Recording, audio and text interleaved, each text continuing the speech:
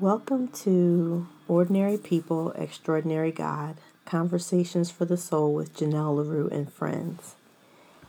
This is my first podcast. It's January 22nd, 2019, and I am in the bed at 6:21 p.m. I was supposed to start this yesterday with a good friend of mine, and things just didn't pan out the way we had intended. And I actually got sick. But I'm truly a believer that when God puts something on your heart, you really just have to move forward and get it done by any means necessary. So if this is really, really rough, that's the intention. But I'm excited because I get to talk a little bit about me today and why I even started this podcast. So again, it's Ordinary People, Extraordinary God. It came from a book idea maybe about 5-6 years ago that was placed on my heart, and I wasn't quite sure where it came from. I mean, I know now where it came from, but I've always been fascinated with people's stories of how they came to know God and know God for themselves. And I am very much a Christian woman. I was raised in the Baptist church, Pentecostal, Apostolic. You name it, we were in church. My mother made sure that we were always in church, and we explored within the Christian realm of churches. My uncle was an apostolic bishop, apostle bishop. We'll go with that one, apostle bishop. May he rest in peace.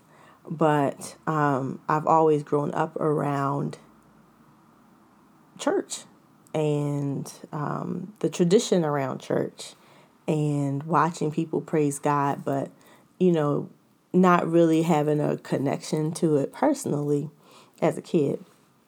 And so when I got the chance to break away from going to church every day, I didn't go. I got to college and I was like, I got work to do. I can't go. I can't come back down for that.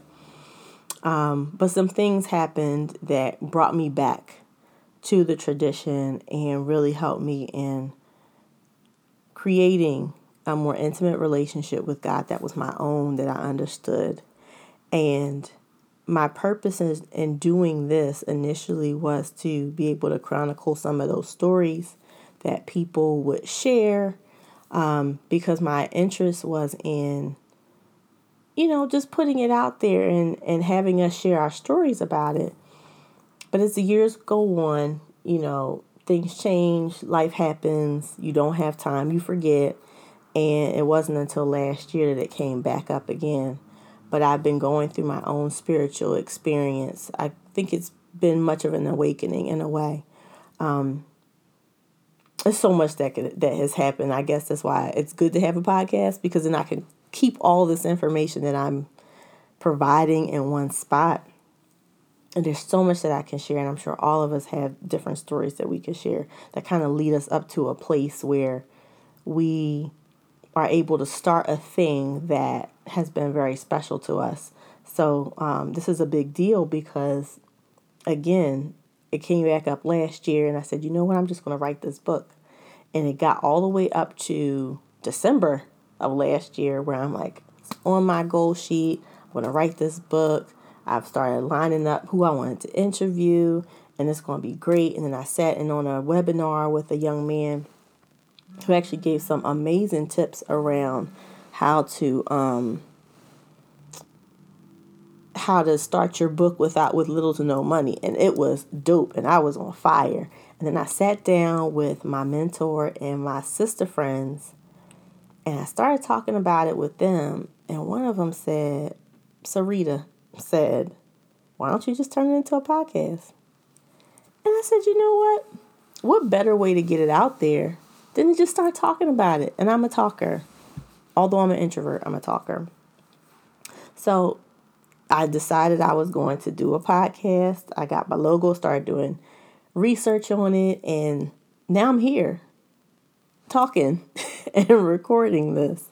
But going back to the whole idea around the spiritual awakening, I've been really going through a space where I am understanding that, and this is something that's been revealed to me, God speaks in so many different ways to all of us. And, growing up, you're taught that your tradition is the right one. And what God has been saying to me recently is that it's all interpretations of me. It's all me, Janelle.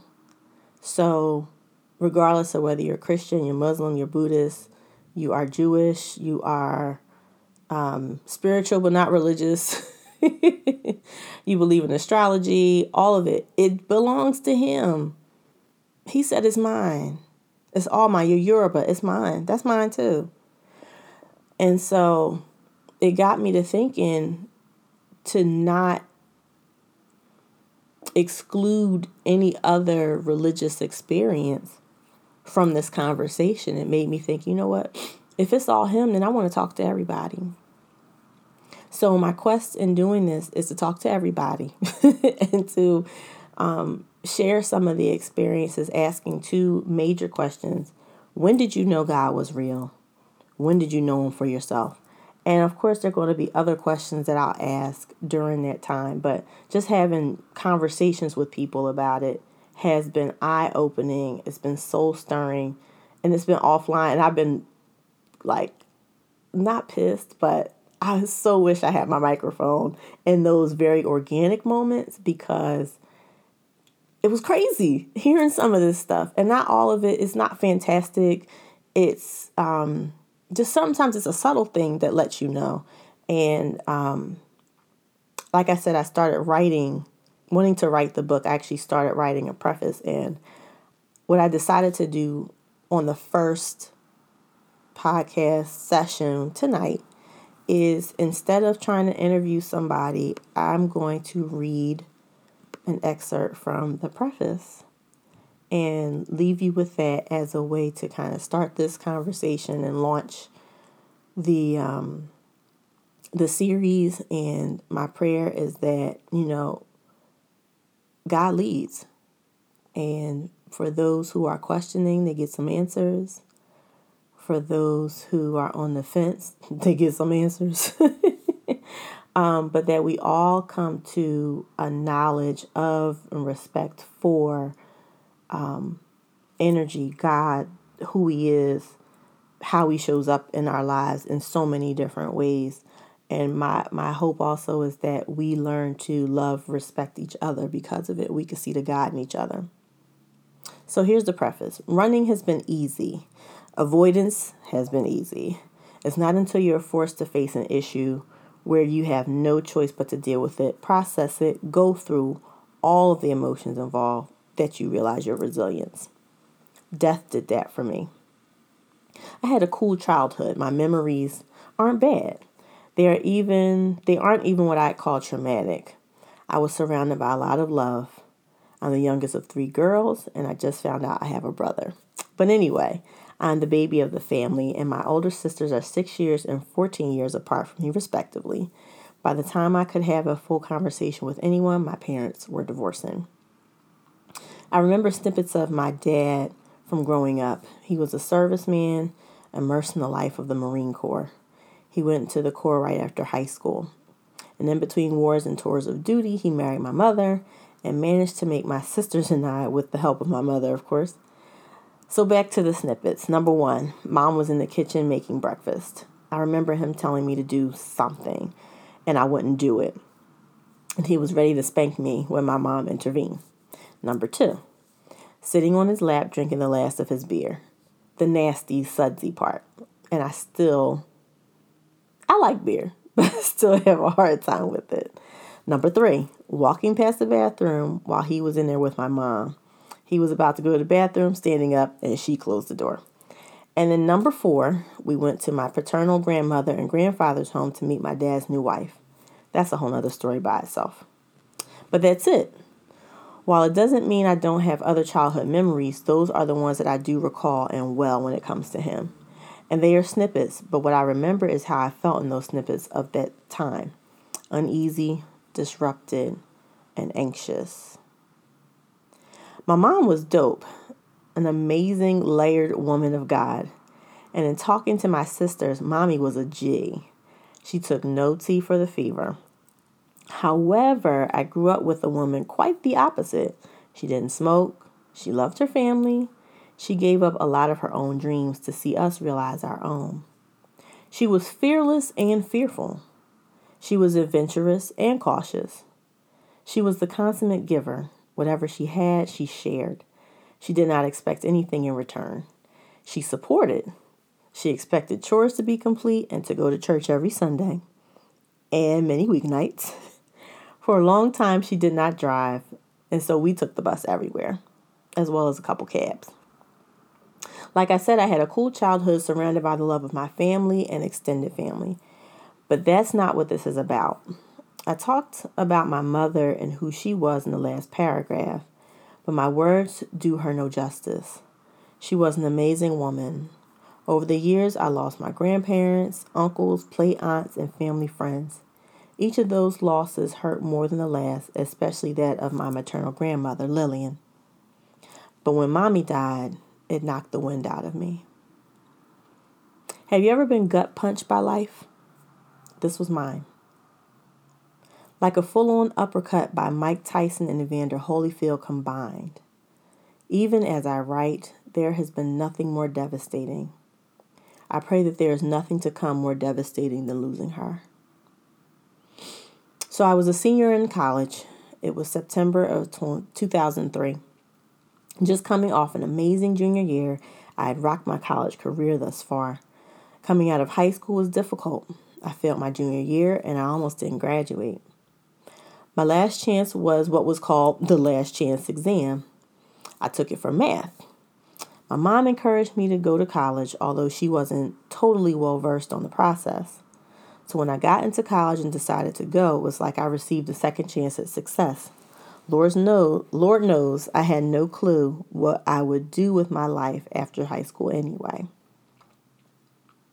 My first 3 years included a major breakup, death of my grandfather, becoming a resident assistant, working 3 jobs on campus, maintaining a 3.45 GPA, the death of R&B singer Aaliyah, and 9/11. A lot happened, much of which was good. My mom and I had a great relationship. She was right about most things in life, and once I stopped smelling myself, I understood every lesson and every piece of wisdom she ever gave to me. Getting to senior year was a triumph. I was almost done. The weekend of September 26th, she insisted on coming to get me from school. The next day, I was scheduled to work Fall Fest for student government, which was the college's family and alumni weekend event.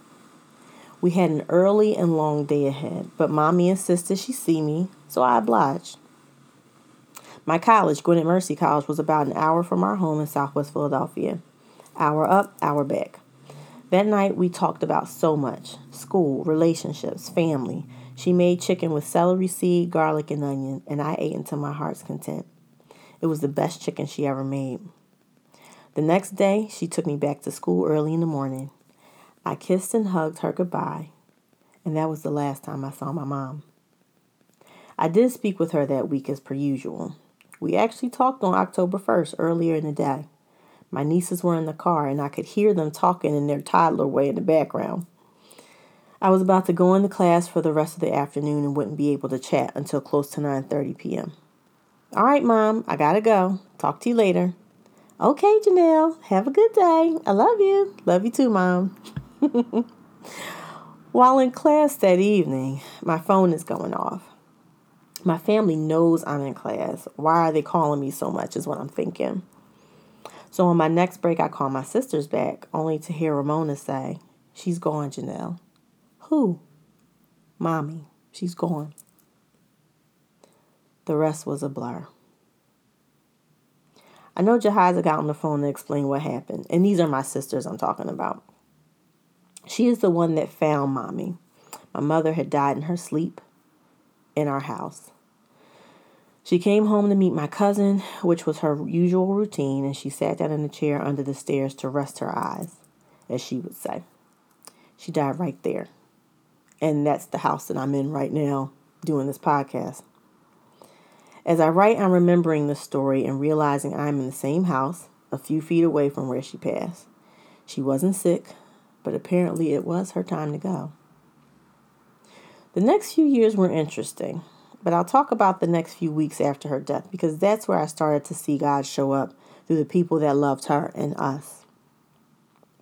We went to the funeral home to make arrangements for the service with no money. Her insurance lapsed a month prior. We contacted the cemetery where the family plot was located, and my maternal grandmother, grandfather, and uncle were already buried there. We knew there was enough space left for other family members. We will bury Mommy there. Nope. Apparently, burial plots are considered property. So since my grandfather was the last person to be buried, the plot rights passed to his children. That's a whole nother story. So we reach out to our aunt, my mom's stepsister, to ask her to open the plot to bury my mother. She said no. Overwhelmed, I prayed, asking God to help because I didn't know what else to do. We all prayed because we were stuck. This amazing woman deserved our best because it's what she gave. We pooled what money we had to begin putting the service together. Still not sure about where we would bury her, but then God stepped in. Our family church got wind of the situation and paid for the service and burial. Our cousins, who had a plot not too far from the one we wanted to use, opened theirs for her. Still, I am grateful to my church family and to my blood family for the way they took care of her and us during that time. This was my first foray into picking up what God was putting down. He was showing up all this time, but I finally took notice. There are so many ways in which God was showing up in everyday life. At least now I was paying attention to it. Things were just lining up too good, especially during times when I felt my back was totally against the wall. He took care of me when I didn't even know what I needed. I guess that's how this whole thing works. During this time, though, I became sensitive to how he was communicating with me.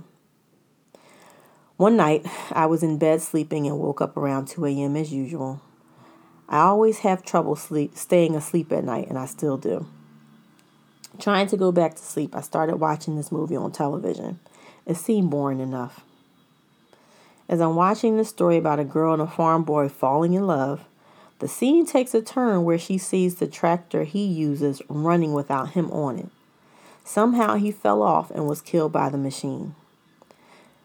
Then here comes the funeral scene, accompanied with burial. Now, mind you, the last time I had gone to a funeral was my mother's funeral. So I lost it. Totally lost it. Crying in the bed. Heaving, crying. I was not expecting that from this boring movie. The scene really triggered me, and I realized I hadn't been to a funeral since my mom passed, and rightfully so. I was not ready, but the scene forced me to purge what I had been holding on to for so long. Grief.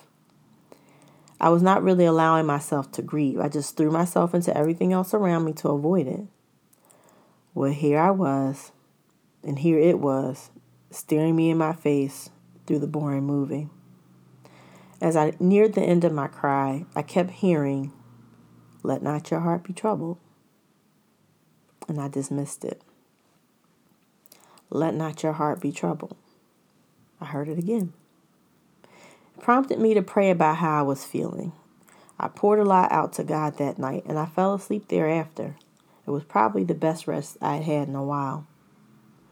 So I woke up the next morning to get ready for church and do my normal routine while getting dressed, lay the clothes out, pull the makeup out, and turn on WDAS for that good gospel. As I'm doing my makeup, I hear, the scripture for today is John 14, verse 1 through 3. Let not your heart be troubled. Ye believe in God, believe also in me. In my Father's house are many mansions. If it were not so, I would have told you. I go to prepare a place for you, and if I go and prepare a place for you, I will come again and receive you unto myself, that where I am, there ye may also be. I stopped dead in my tracks. You have got to be kidding me. I asked God, was this a mere coincidence? Nope. All the nopes in Nopesville. Nopety nope. Nope. He meant for me to hear that. He meant for me to hear all of that last night, and he needed me to know that what I heard that night was not myself. It was him. I smiled and thanked God for the confirmation and comforting me. Everything would indeed be all right. And honestly, that's how it started. This dope relationship I have with God. I think it's pretty amazing. And I feel like I can always talk to him. I mean, I do. And when I talk to him, he speaks back to me. It's always through synergy that's blatant. I learned he's always speaking if I'm open, honest, paying attention, willing to hear, and in constant conversation with him. So that was pretty much the majority of my preface. You got a bit of my story. Again, very raw, but that was the moment I knew. Yeah, that was the moment I knew. When that happened, so much changed for me. A lot changed for me going forward. I really felt like I could have a conversation with him about a lot of things. And what it allowed me to do was to relinquish some of the things that had been holding me hostage. One of which was how I felt about my mother passing. And I have 2 older sisters, so we've all dealt with it in different ways. The biggest thing that I took from it, though, in terms of this relationship I have now is one day I had to get super, super honest with God. And I had to tell him, like, I was mad. I was angry with him. And growing up, you always, for us, we learned that, it's blasphemous to tell God that you're angry with him. You're never supposed to be angry with God. But I was. Because I didn't understand it, Going back to some of the things in my preface, I didn't have the best relationship with my father. I do now, but I didn't then. My mom was my champion. All my grandparents were gone. Mom was the champion. Mom was the one that, dealt with all the crazy stuff that I was going through in high school that nobody knows about. Mom was there when I graduated from high school, had to deal with those last chance exams. Mom was the one that was helping me move into college with my sisters, and my boyfriend and his family, thank God. But mom was there. She was the constant. So how do you take that person from me right now? Senior year, I'm on the way to graduation. This woman helped me pay for school. She prayed me through things. She used to rub my back. Like, if anyone's ever lost a parent or anyone that they really, truly love, you do ask God, like, why would you take them? That's the person, that was my safety net. That was my road dog. Like, that was my mom. Why her? I don't have nobody now. I had to really tell him that. Because I had been holding it. I wasn't talking about it. That I was upset with him. Wouldn't tell him. Finally told him. When I finally told him that, I heard him say, I know. Changed everything. Jenna, I know. Been waiting for you to talk to me about this. I know you've been mad at me. I know you're angry. I know you don't understand. And then he revealed some things to me from that point. But what it did was, oftentimes I find that we live in this space of denial and we don't really tell or pray about what it is that we're really feeling. We got to wrap this thing in a pretty bow. And he know we mad. He been knew we were mad, And I think after that, after that experience just opened up the lines of communication between he and I. So I guess in closing with the whole session, podcast, episode, whatever you want to call it, I'm an ordinary girl, and I believe I serve an extraordinary God. And if nothing else, that you take from at least this first episode, if you never listen to anything else, is that he exists. Find him in the way that makes sense to you. And when you do, be open. Be honest. Because there's no relationship in the world that works without those things. That open, honest communication. And keep the lines of communication open all the time. Prayer, meditation, you might call it different things. It happens all the time. It happens in the car. It happens on the way to work when you're on public transportation. It happens when you're in the shower and you're having a good cry. It happens when you're cooking dinner.